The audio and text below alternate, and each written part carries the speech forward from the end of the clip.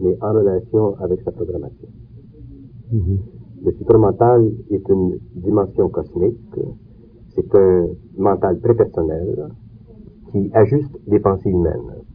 Maintenant, l'homme, pour le moment, est incapable, parce que le cycle de cette évolution n'a pas commencé, d'organiser son matériel psychologique par lui-même. Lorsque ce travail sera fait, son cerveau, les cellules de son cerveau, seront changées de ton. C'est-à-dire que l'homme pourra entendre des sons au niveau de son cerveau et aussi pourra voir la lumière du supramental par sa vue physique, et ceci lui donnera la possibilité d'entrer en contact physique avec le supramental. Les extraterrestres, est-ce qu'ils sont dans le supramental? Les extraterrestres font partie de la division créative du supramental. Il n'y a aucune différence entre l'homme et les extraterrestres. L'homme est un être en évolution sur une planète physique. Les extraterrestres sont des êtres en évolution sur d'autres planètes physiques, mais aussi sur des plans invisibles.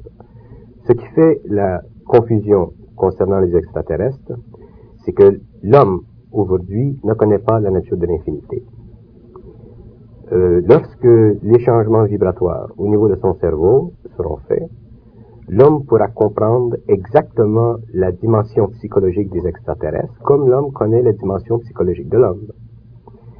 Et c'est à ce moment-là qu'on entre dans la confrontation des idées cosmiques. Les idées cosmiques sont pluralistiques dans ce sens qu'elles viennent de différents plans et qu'elles affectent l'homme sur le plan vibratoire de son intelligence. L'homme, naturellement, ayant un intellect qui est conditionné par son corps astral, qui est le véhicule lui permettant d'avoir contact avec la forme matérielle, ne peut pas facilement engendrer les ondes nécessaires pour comprendre la pensée interne de son atome mental. Et à cause de ça, il lui devient presque impossible de pouvoir juger avec ce qu'on appellerait concurrence la validité de tout ce qui provient du cosmos. Je vous donne un exemple. Si une civilisation supérieure entre en contact physique avec l'homme, par vibration, ils transmutent, eux, le psychisme collectif humain qui est individualisé dans les neurones de l'homme, qui sont directement attachés à sa mémoire cosmique, dont il n'a aucune prise de conscience, et ils peuvent facilement créer dans son mental inférieur des modèles de temps qui deviennent pour lui de la connaissance. La connaissance est une illusion. L'homme ne peut pas comprendre ça encore parce que l'homme pense. Tant que l'homme pense, il est sujet aux influences de ces modèles de temps et il ne peut pas lui-même travailler avec ces modèles de temps. Quand je dis que la connaissance est une illusion, je ne dis pas que la connaissance n'a pas une valeur psychologique sur le plan humain. Par exemple, on a sur la Terre la science physique. Dans le fond de la réalité psychologique universelle, il n'y a pas de science sur la Terre encore. Il y a une forme de science. Et cette forme de science provient du fait que l'homme, à cause de son corps astral et à cause de sa faculté de penser, qui est une vibration inférieure au supramental, peut facilement corriger les erreurs de la nature et éventuellement arriver à des conclusions pour une projection supérieure de ce développement-là. C'est ça qui a permis le développement de la science. Dans le XXIe siècle, l'homme n'aura pas à étudier pour connaître. Il se servira de son cerveau éthérique. Et ce cerveau éthérique-là commandera directement au cerveau physique. Et c'est de là que la science viendra sur la planète. Maintenant, c'est évident que les extraterrestres sont en avance sur l'homme depuis des milliers d'années, parce qu'ils ont compris depuis longtemps la nature même de la connaissance. Si les extraterrestres communiquent par télépathie, ce n'est pas pour rien. Quand on communique par télépathie, on ne communique pas des idées, on communique de l'énergie. L'énergie, elle, éventuellement, devient programmée et elle sert d'enregistrement dans le corps mental inférieur. Tant que l'homme ne peut pas communiquer par télépathie, il est incapable de communiquer la nature même de la réalité. parce que la nature de la réalité se cache derrière la forme. La forme est une collusion d'idées, la forme est une programmation d'idées, et elle sert simplement à permettre le début d'une évolution cérébrale chez les planètes, dans les planètes, afin d'éventuellement amener les êtres en évolution à la connaissance de l'infinité. Autrement dit, je dirais que la forme et l'infinité sont frères et sœurs. Si je parle d'infinité, je ne parle pas de symbole, je parle d'un état d'esprit, parce que l'infinité c'est un état d'esprit, mais dans lequel tous les aspects de l'homme, tous les niveaux de sa conscience, jusqu'au supramental, sont actifs. Les mathématiciens aujourd'hui ont développé le concept de l'infinité, le symbole de l'infinité, parce que ce concept-là devenait nécessaire pour eux, afin de projeter ce qu'ils connaissaient vers une dimension qu'ils ne pouvaient pas reconnaître. Alors, ils ont développé ce symbole-là, et c'est un symbole extrêmement important en sciences ou en mathématiques. Mais au niveau de la science cosmique, au niveau des forces de la lumière, l'infinité n'est plus une projection mentale ou un symbole. L'infinité devient un pouvoir de déplacement. Le déplacement dans le cosmos se fait de plusieurs façons. Si on part du niveau le plus élevé, qui serait le niveau du supramental, le déplacement se fait par la lumière.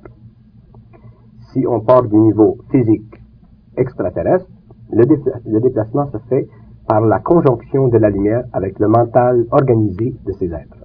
C'est-à-dire que s'ils ont besoin de se déplacer, ils créent une forme qu'on appelle, nous, une soucoupe volante, et ils organisent cette forme suivant la programmation cosmique de leur entendement, parce que les extraterrestres, autant ils sont variés, autant ils ont des soucoupes volantes différentes.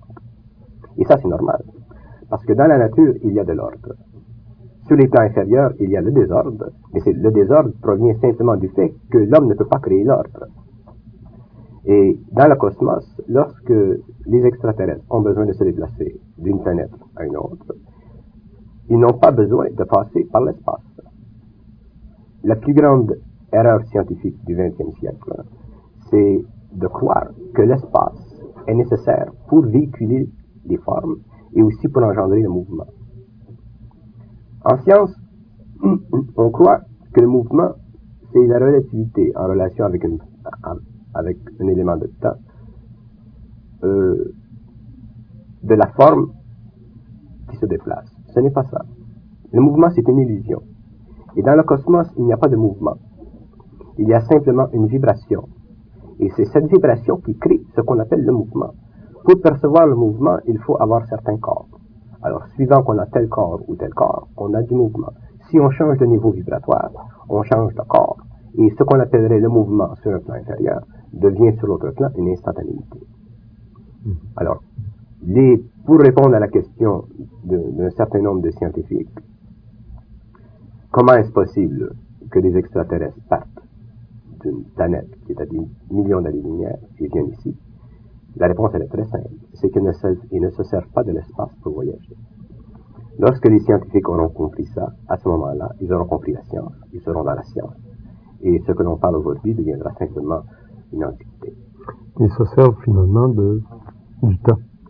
Ils voyagent dans le temps. Mais quand je dis dans le temps, je dois l'expliquer en relation avec la connaissance qui est dépassée. C'est-à-dire que tous les concepts humains, quels que soient ces concepts, sont sujets au conditionnement humain. Si je demande, par exemple, excusez-moi, si je demande à quelqu'un, qu'est-ce que c'est de l'espace? Qu'est-ce que c'est du temps? Qu'est-ce que c'est la gravité? On va me répondre en relation avec les données que l'on a au niveau de l'expérience humaine. Mais le temps dans le cosmos, c'est pas la même chose.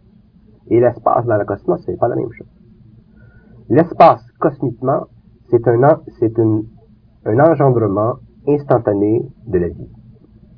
L'espace, c'est une limite imposée par la vie pour contenir la forme.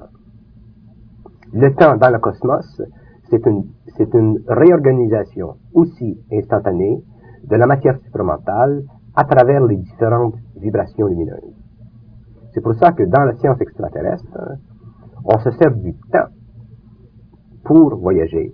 On se sert de l'énergie de la lumière à l'intérieur du temps pour créer les formes nécessaires au déplacement, et on se sert de l'espace pour matérialiser la forme.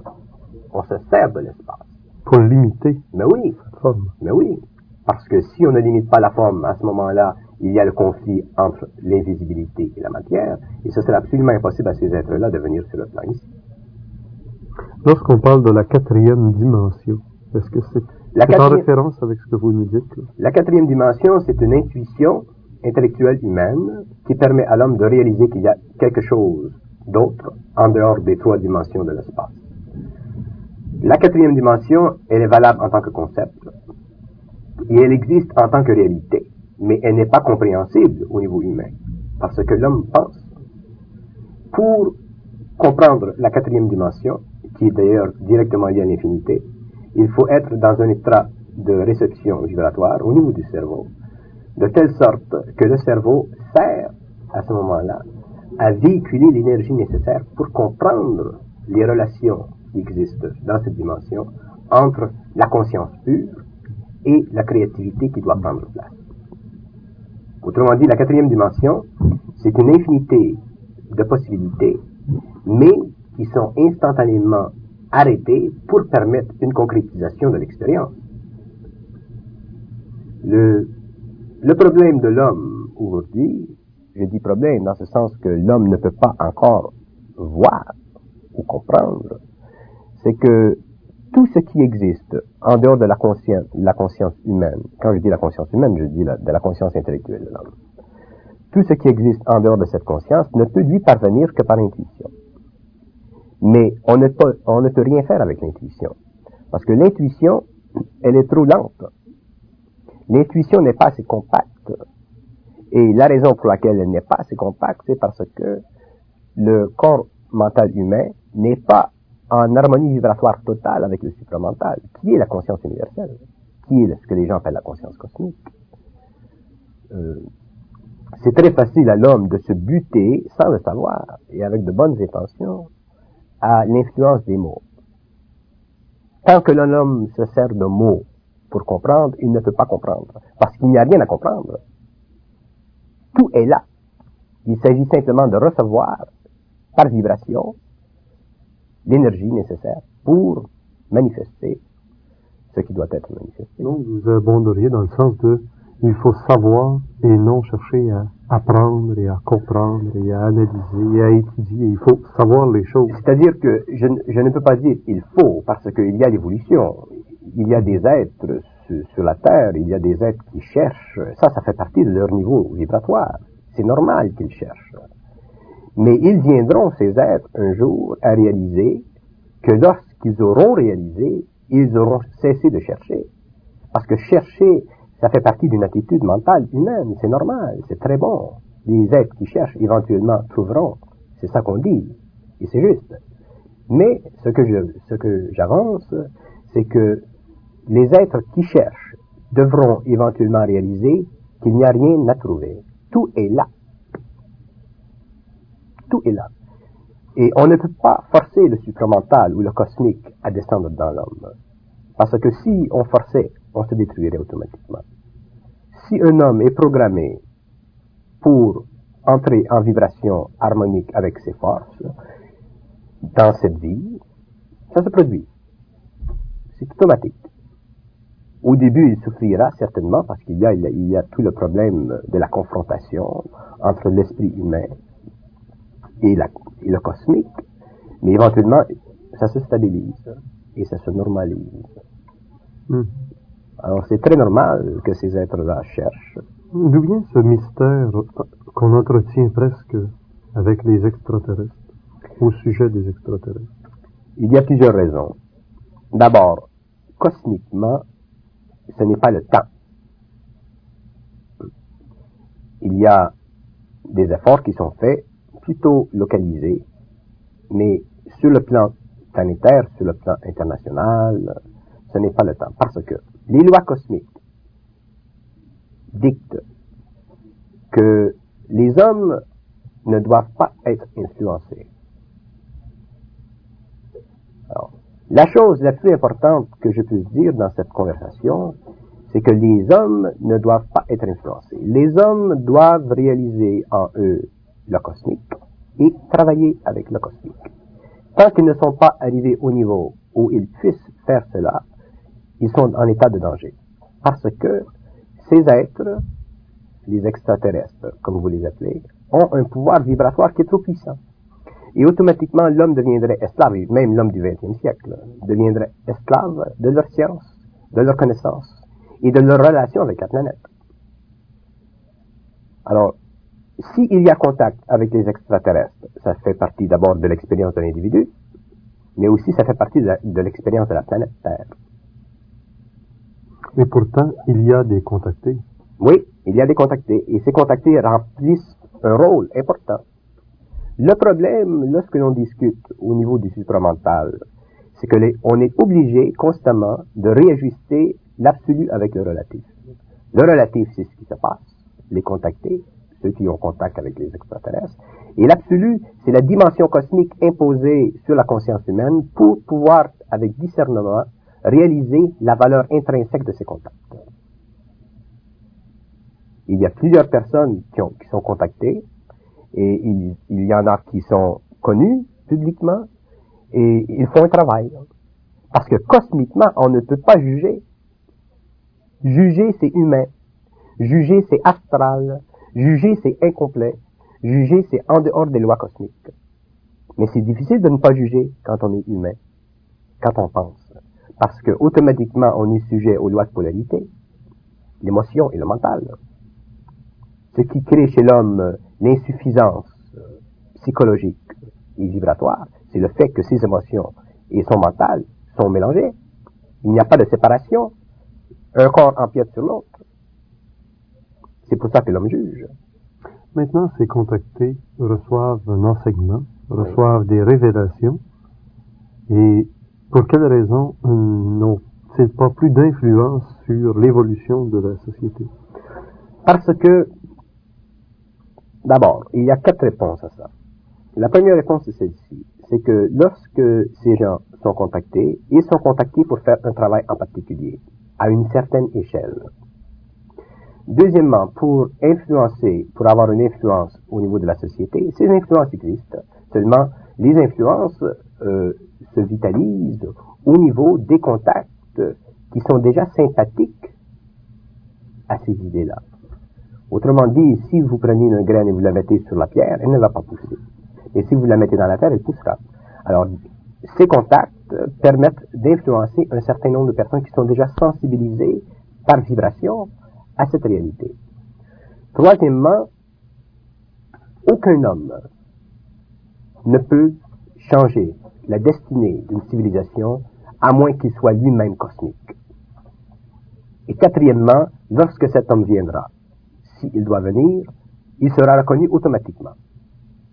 Parce que, automatiquement, il transcendra tout ce qui est humain. Le Christ. Bon, ce que vous appelez le Christ. Le Christ fait partie de la hiérarchie. Il est le maître de la galaxie. Il est l'être le plus complet dans la galaxie. Mais il y a, derrière le mot Christ, des mystères que même les initiés ne comprennent pas. Parce que, pour révéler la dimension du Christ, il faut automatiquement entrer en contact avec le mental christique. Et le mental christique, c'est une puissance vibratoire qui détruit automatiquement, sur le plan humain, l'émotionnalité renversée par toutes les forces lunaires. Si les gens entraient en contact avec le mental christique, automatiquement, ils seraient transformés. Simplement par vibration.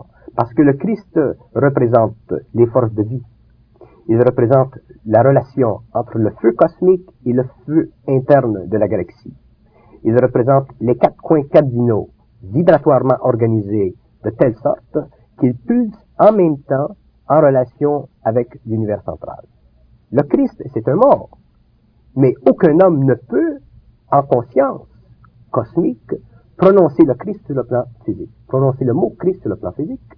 Parce que le mot Christ, c'est une vibration, c'est une énergie. Et l'homme n'a pas la capacité encore de se servir de ce mot-là. Voulez-vous dire que c'est presque un mantra? C'est un mantra, évidemment. Il devient un mantra. Parce que le mantra en lui-même n'existe pas.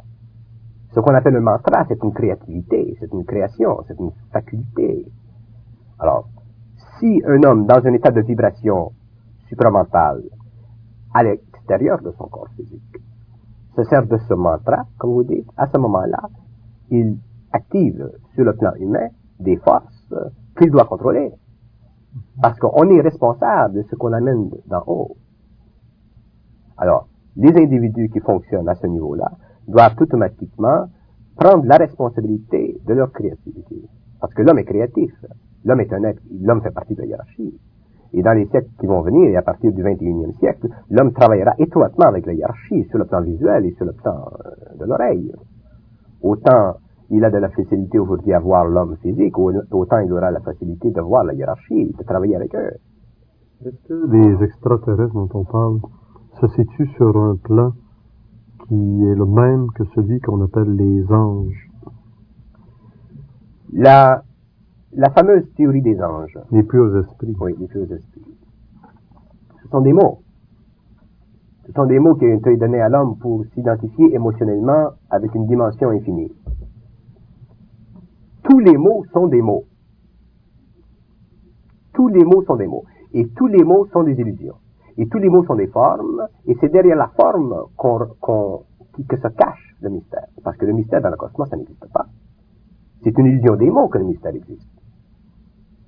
Alors, si on parle des anges, si on parle des archanges, de ces concepts qui ont été révélés par intuition à l'homme, même en relation avec des manifestations matérielles, le mot lui-même ne sert qu'à véhiculer une impression, mais ne sert pas à donner la connaissance. Parce que la connaissance n'est pas dans les mots. La connaissance, c'est de l'énergie. C'est ce que vous disiez d'ailleurs. Voilà. Maintenant, est-ce qu'on peut entrevoir un jour où les extraterrestres viendront agir sur le destin de l'homme par l'homme, en utilisant l'homme? Les extraterrestres, pour remplir le plan cosmique de l'évolution planétaire, doivent travailler avec l'homme. Ils n'ont pas le droit de venir ici avant le temps, et ils n'ont pas le droit d'aider l'homme avant que ce soit le temps. Et lorsque ce temps sera venu, il y aura un nombre d'individus sur la Terre qui auront été initiés au supramental pour travailler avec les extraterrestres sur le même plan qu'eux. L'homme doit être responsable de son évolution. L'homme doit dominer l'orientation de ses facultés. L'homme doit être capable de dicter sur une base de 2000 ans, 3000 ans, ce qui se passera.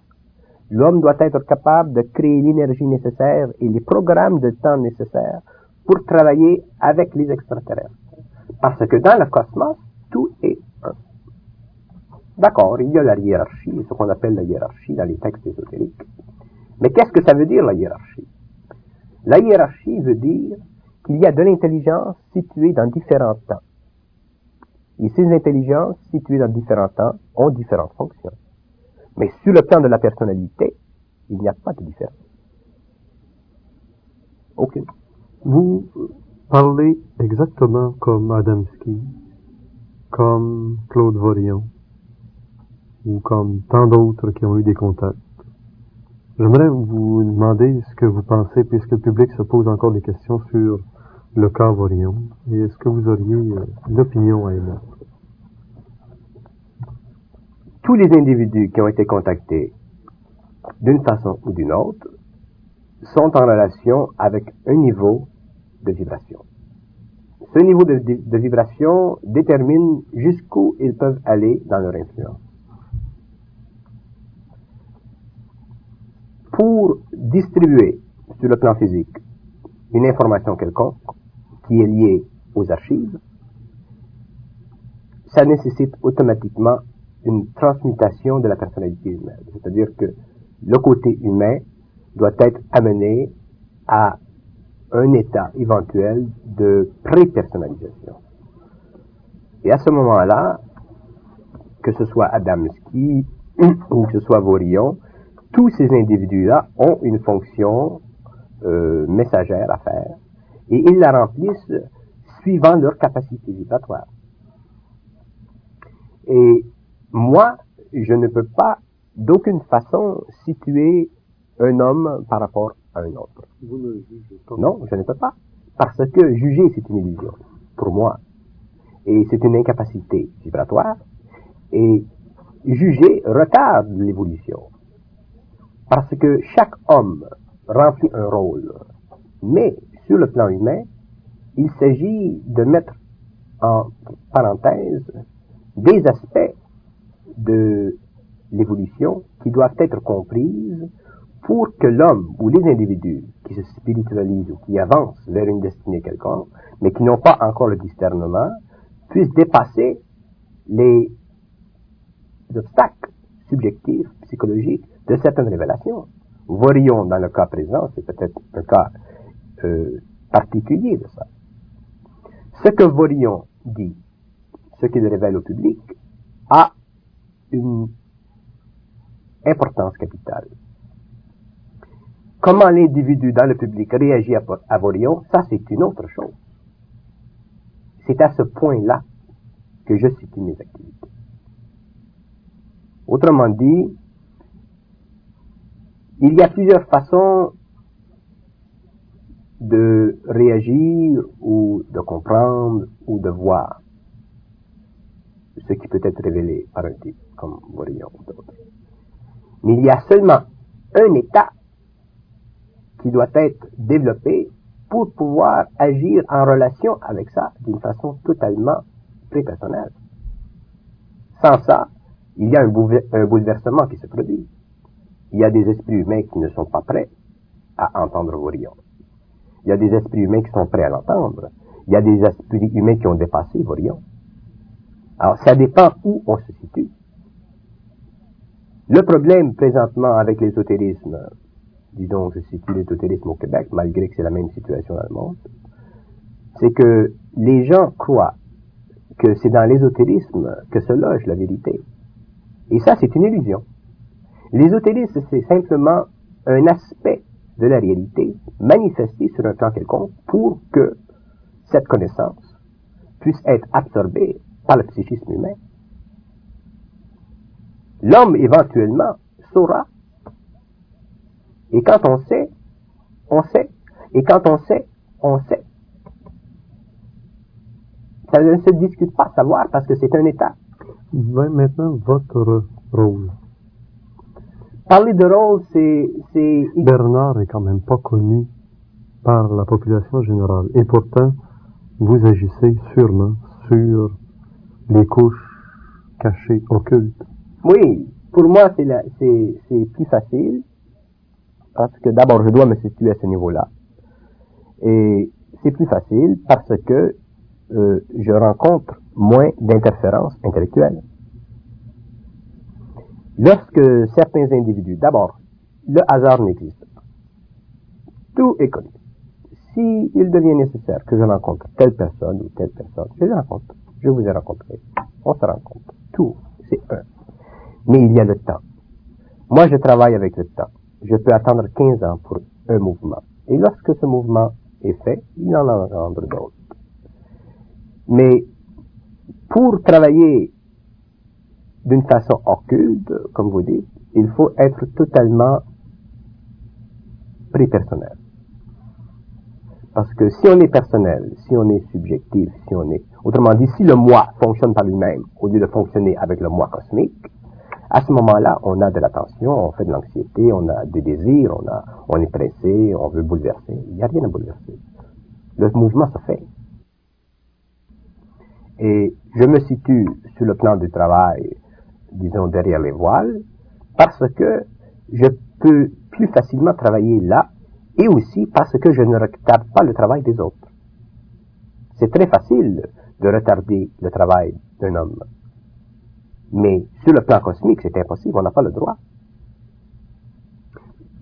Recevoir des messages, est-ce que c'est devenu une fonction bénéfique dans votre vie de tous les jours, ou est-ce que c'est devenu quelque chose de lourd, de pesant, une croix à porter? Dans mon cas, ce que vous appelez des messages, c'est un mot, le message. il y a une intégration du mental humain avec le mental supérieur. C'est simple. C'est une intégration, c'est une fusion. Alors, pour moi, c'est une seconde nature, c'est normal. Et, ça peut se produire n'importe quand. Ah, c'est permanent. D'ailleurs, je ne peux pas penser. Je ne pense pas. J'ai toujours la tête vide. S'il se passe ce que vous appelez de la pensée en moi, c'est de la communication, on se parle. C'est simple. Mais naturellement, lorsque le contact s'est fait en 69, ça a été très pénible sur le plan vibratoire, parce que les corps sont bousculés. L'émotionnel humain, le mental humain est bousculé. On perd la faculté de mémoire. La mémoire, ce qu'on doit savoir, ce qu'on doit dire, les mots, ils viennent quand ils viennent, à part ça. Quand c'est le temps. Ben oui. On ne peut plus étudier, on ne peut plus lire, on peut le faire, mais c'est simplement pour une relaxation, pour voir ce que l'autre dit. Mais il n'y a plus de recherche. Autrement dit, la faculté normale de l'homme, disons surtout au XXe siècle, où on a tendance à étudier, c'est éliminé. Alors, c'est une permanence du supérieur dans l'inférieur. Et c'est une fusion et il y a un moment où il y a un équilibre qui se fait entre ces deux niveaux d'énergie-là. Et c'est là qu'on souffre. Tant que cet équilibre n'est pas totalement terminé, c'est difficile parce que ces énergies affectent tous les corps. Elles affectent le corps mental, elles affectent le corps émotionnel, elles affectent le corps de vie, elles affectent le corps physique. Vous auriez pu refuser Non. ce rôle? Non, parce que le choix, il est fait avant la naissance. Et que dire des astronautes, Mitchell et d'autres, qui ont quand même été témoins de choses extraordinaires, disons, sur la Lune ou dans leur voyage, Oui. et qui, eux, quand même, se refusent à expliquer au grand public ce qu'ils savent maintenant. Comment l'expliquer? Les astronautes, il faut comprendre que les astronautes sont des individus qui ont été hautement développés en sciences contemporaines, intellectuelles, et leur expérience spatiale a créé chez eux un changement vibratoire du corps astral. Et ce changement vibratoire du corps astral a créé naturellement un changement vibratoire au niveau du corps mental. Et c'est normal qu'après après l'expérience, ils soient revenus avec un changement de personnalité autant extérieur qu'intérieur. Et ces gens-là, si ces gens-là avaient été initiés directement par le supramental, à ce moment-là, ils seraient allés à la Lune, ils seraient revenus, s'ils avaient vu des extraterrestres ou quoi que ce soit, ils auraient agi en relation avec le supramental. Parce que si on travaille, moi je vous donne un exemple, si je voyais une soucoupe volante, comme vous appelez, j'aurais soit la capacité ou l'incapacité de rendre mon expérience publique. Exactement ce qui se produit dans le cas de tous les contactés. Voilà. On n'a jamais de preuves tangibles de leur contact. C'est juste. Ou très peu. Oui. Alors, ces bonhommes-là, ces Américains, Armstrong, l'autre, ce sont de grands bonhommes. Ils ont fait beaucoup au niveau de la science matérielle. Mais ils ont eux-mêmes eu des contacts avec des soucoupes volantes. Oui, c'est juste. Et pourtant, ils tiennent le tout caché. Ou relativement, disons que il y a des fuites de temps en temps. Oui, il y a des fuites, il y a des conditions psychologiques aussi qui leur sont imposées au niveau du gouvernement, et des choses comme ça. Il y a des structures, ça c'est normal. Quittons les États-Unis pour revenir au Québec. Et le Québec est-il vraiment une mecque actuellement des esprits évolutifs de la planète? Parce que c'est ce qu'on me dit, aussi bien de Russie que d'Europe que d'Orient, que le Québec se trouve à être présentement et d'ici quelques années le centre d'attraction des forces cosmiques pour l'évolution de l'humanité. J'aimerais un jour faire une émission simplement sur le Québec. Il y a énormément de choses à dire. Mais pour le moment, le plan politique, économique et scientifique du Québec, il est caché. Mais il sera révélé dans quelques années à venir. Mais je peux dire une chose, c'est que le Québec deviendra la Mecca scientifique mondiale. Comme on a en Suisse, la Suisse c'est la Mecca de la finance, Québec deviendra le centre scientifique mondial. Tous les changements qui se font présentement à Québec au niveau politique et tout ça, ce sont simplement des aspects extérieurs de ça. C'est une réorganisation pour donner à Québec une certaine identité. Mais la masse, même le gouvernement, ne réalise pas que, éventuellement, le Québec aura une importance capitale dans l'évolution des sciences et aussi dans la diffusion des connaissances scientifiques. Qui élèveront, j'imagine, la conscience universelle. Oui, parce que tout ça va ensemble. Tout ça va ensemble. Lorsqu'une planète reçoit la science, la conscience de la planète, c'est normal. Il y a des restrictions. Je n'ai pas la liberté de parler en public comme je pourrais discuter privément concernant certaines choses, disons, concernant le Québec. Mais parce que les équilibres doivent être respectés. Il ne faut pas bouleverser, il ne faut pas être réactionnaire, il ne faut pas être révolutionnaire. C'est une illusion, ça.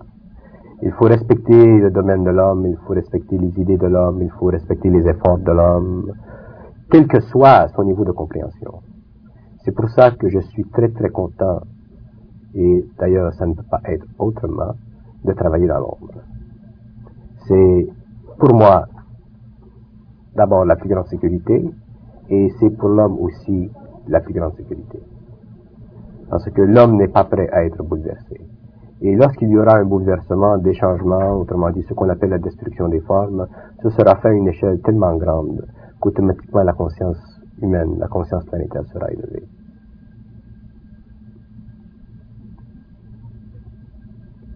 L'intervention des, disons le mot extraterrestre, dans l'évolution politique de la planète s'est manifestée à quelques occasions pour nous éviter même des guerres mondiales dans les années 69, 70, 73 et probablement encore bientôt. De quelle façon des gens qui désireraient avoir des informations de bonnes sources avec ces êtres extraterrestres peuvent-ils agir, peuvent-ils procéder, ou qui contacter, ou comment agir pour rétablir le contact avec ces extraterrestres? L'aide que peuvent fournir les extraterrestres dans les cas de contingence, c'est une aide pour le moment qui est très très limitée. Ils peuvent se matérialiser dans un endroit quelconque, ils peuvent prêter main forte sur le plan vibratoire, c'est-à-dire qu'ils peuvent influencer les esprits. Mais ça se situe à ce niveau-là. Les extraterrestres ne peuvent pas, disons par exemple qu'il y aurait un conflit entre Israël et les Arabes, les extraterrestres ne peuvent pas arrêter ce conflit. Ce serait contre les lois cosmiques. S'il y avait un conflit entre les Russes et les Américains, c'est la même chose. À moins que ce conflit dégénère à un tel point qu'il interfère directement avec leur propre évolution. Qui les met en péril eux-mêmes. Qui les met en péril. Quand je dis en péril, là, ou quand vous dites en péril, il faut comprendre. Le mot péril n'existe pas sur ces plans-là. Mais ce qui se produit, c'est qu'il y a une interférence telle que ça peut retarder leur propre évolution. Ça la retarde. Ce n'est pas un péril dans le sens que ça peut les amener à une destruction. Mais ça retarde leur évolution. Et à ce moment-là, ils doivent intervenir. Et en général, quand ces conditions existent, l'homme est en proie à une telle anxiété que même au niveau inconscient, il demande de l'aide. Par le truchement de la prière, c'est un exemple. Quand l'homme prie Dieu, il émet des vibrations. Ces vibrations sont captées. Je ne veux pas pour le moment entrer dans ce domaine. Mais je peux dire que lorsqu'il y a chez l'homme de la bonne volonté, il y a sur les autres plans une réception de ces vibrations. Et à ce moment-là, si la bonne volonté résulte d'une incapacité de souffrir plus d'une situation physique, là, ils peuvent entrer en communication. Et à une échelle très vaste, à une échelle mondiale. Des extraterrestres ont déjà soulagé des êtres humains de cancer. Oui. Des extraterrestres ont déjà retenu des gestes de destruction d'un individu qui voulait se faire flamber la cervelle.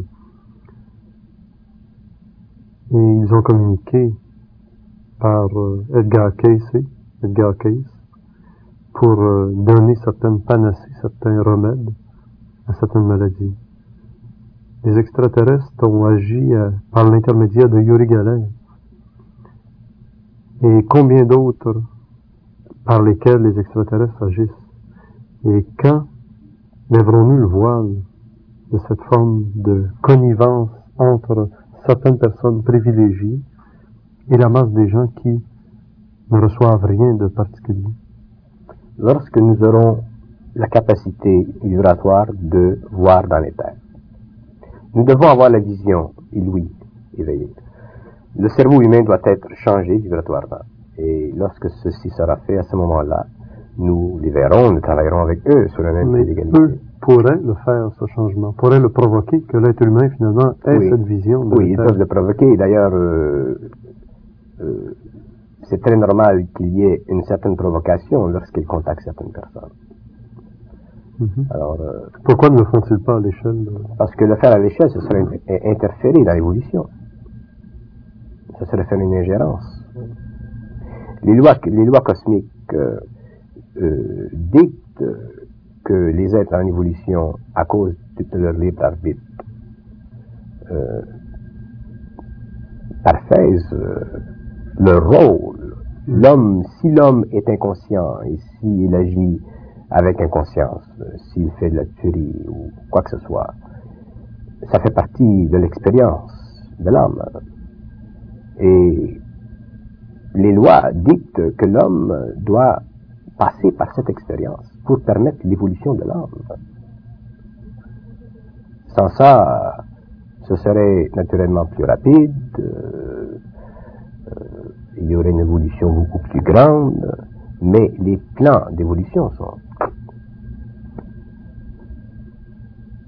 Ça, c'est un désir humain. Alors, tout désir humain qui est positif engendre naturellement une sorte d'anxiété, même si le désir est positif. D'ailleurs, c'est justement pour ça. Il y a énormément de gens spirituels, sensibles, qui souffrent du temps, qui ont hâte que ça se passe. Mais ça, c'est de l'humain. C'est vivre dans le temps psychologique humain. C'est un désir.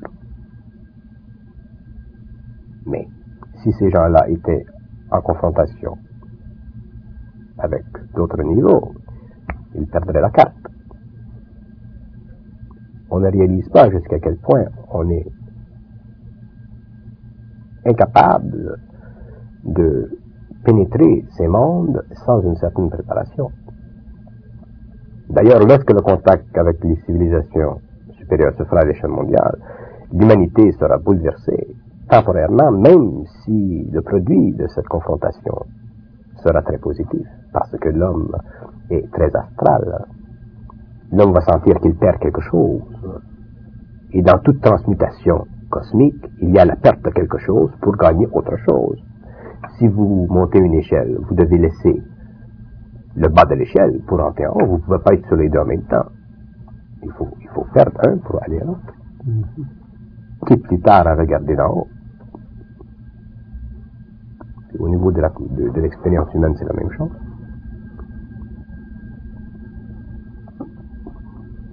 Alors, je vous ai présenté au public comme un contacté.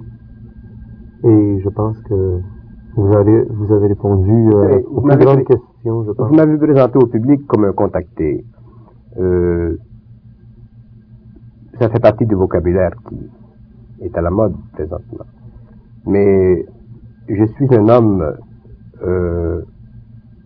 comme les autres. Et naturellement, ce que vous appelez ce contact, autrement dit cette communication avec le supramental, fait partie de ma propre conscience. Et pour moi, la différence entre les extraterrestres et le supramental, elle n'existe pas. Et éventuellement, l'homme réalisera que ce qu'il appelle aujourd'hui extraterrestre ce n'est pas une erreur, c'est une fallacieuse idée. Parce que l'homme comprendra que les extraterrestres ont à la fois une nature matérielle et une nature spirituelle, Et l'homme aussi a une nature matérielle et une nature spirituelle. Mais il ne connaît pas sa nature spirituelle. Pas plus que l'homme sait qu'est-ce que c'est la spiritualité. Il l'affectionne. Il la connaît à différents niveaux, par le truchement des idées ou par le truchement des dogmes. Mais qu'est-ce que c'est de la spiritualité? L'homme ne sait pas. Pas plus qu'il sait qu'est-ce que c'est de l'espace. C'est dans ce sens-là que le mot contacter, c'est un terme que je respecte si vous l'employez, mais pour moi, il ne sert à rien parce qu'il ne me situe nulle part.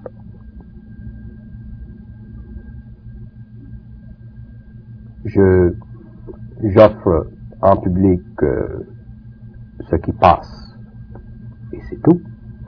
Le reste, c'est de la foutaise. Ce sont des mots. Encore une fois. Oui.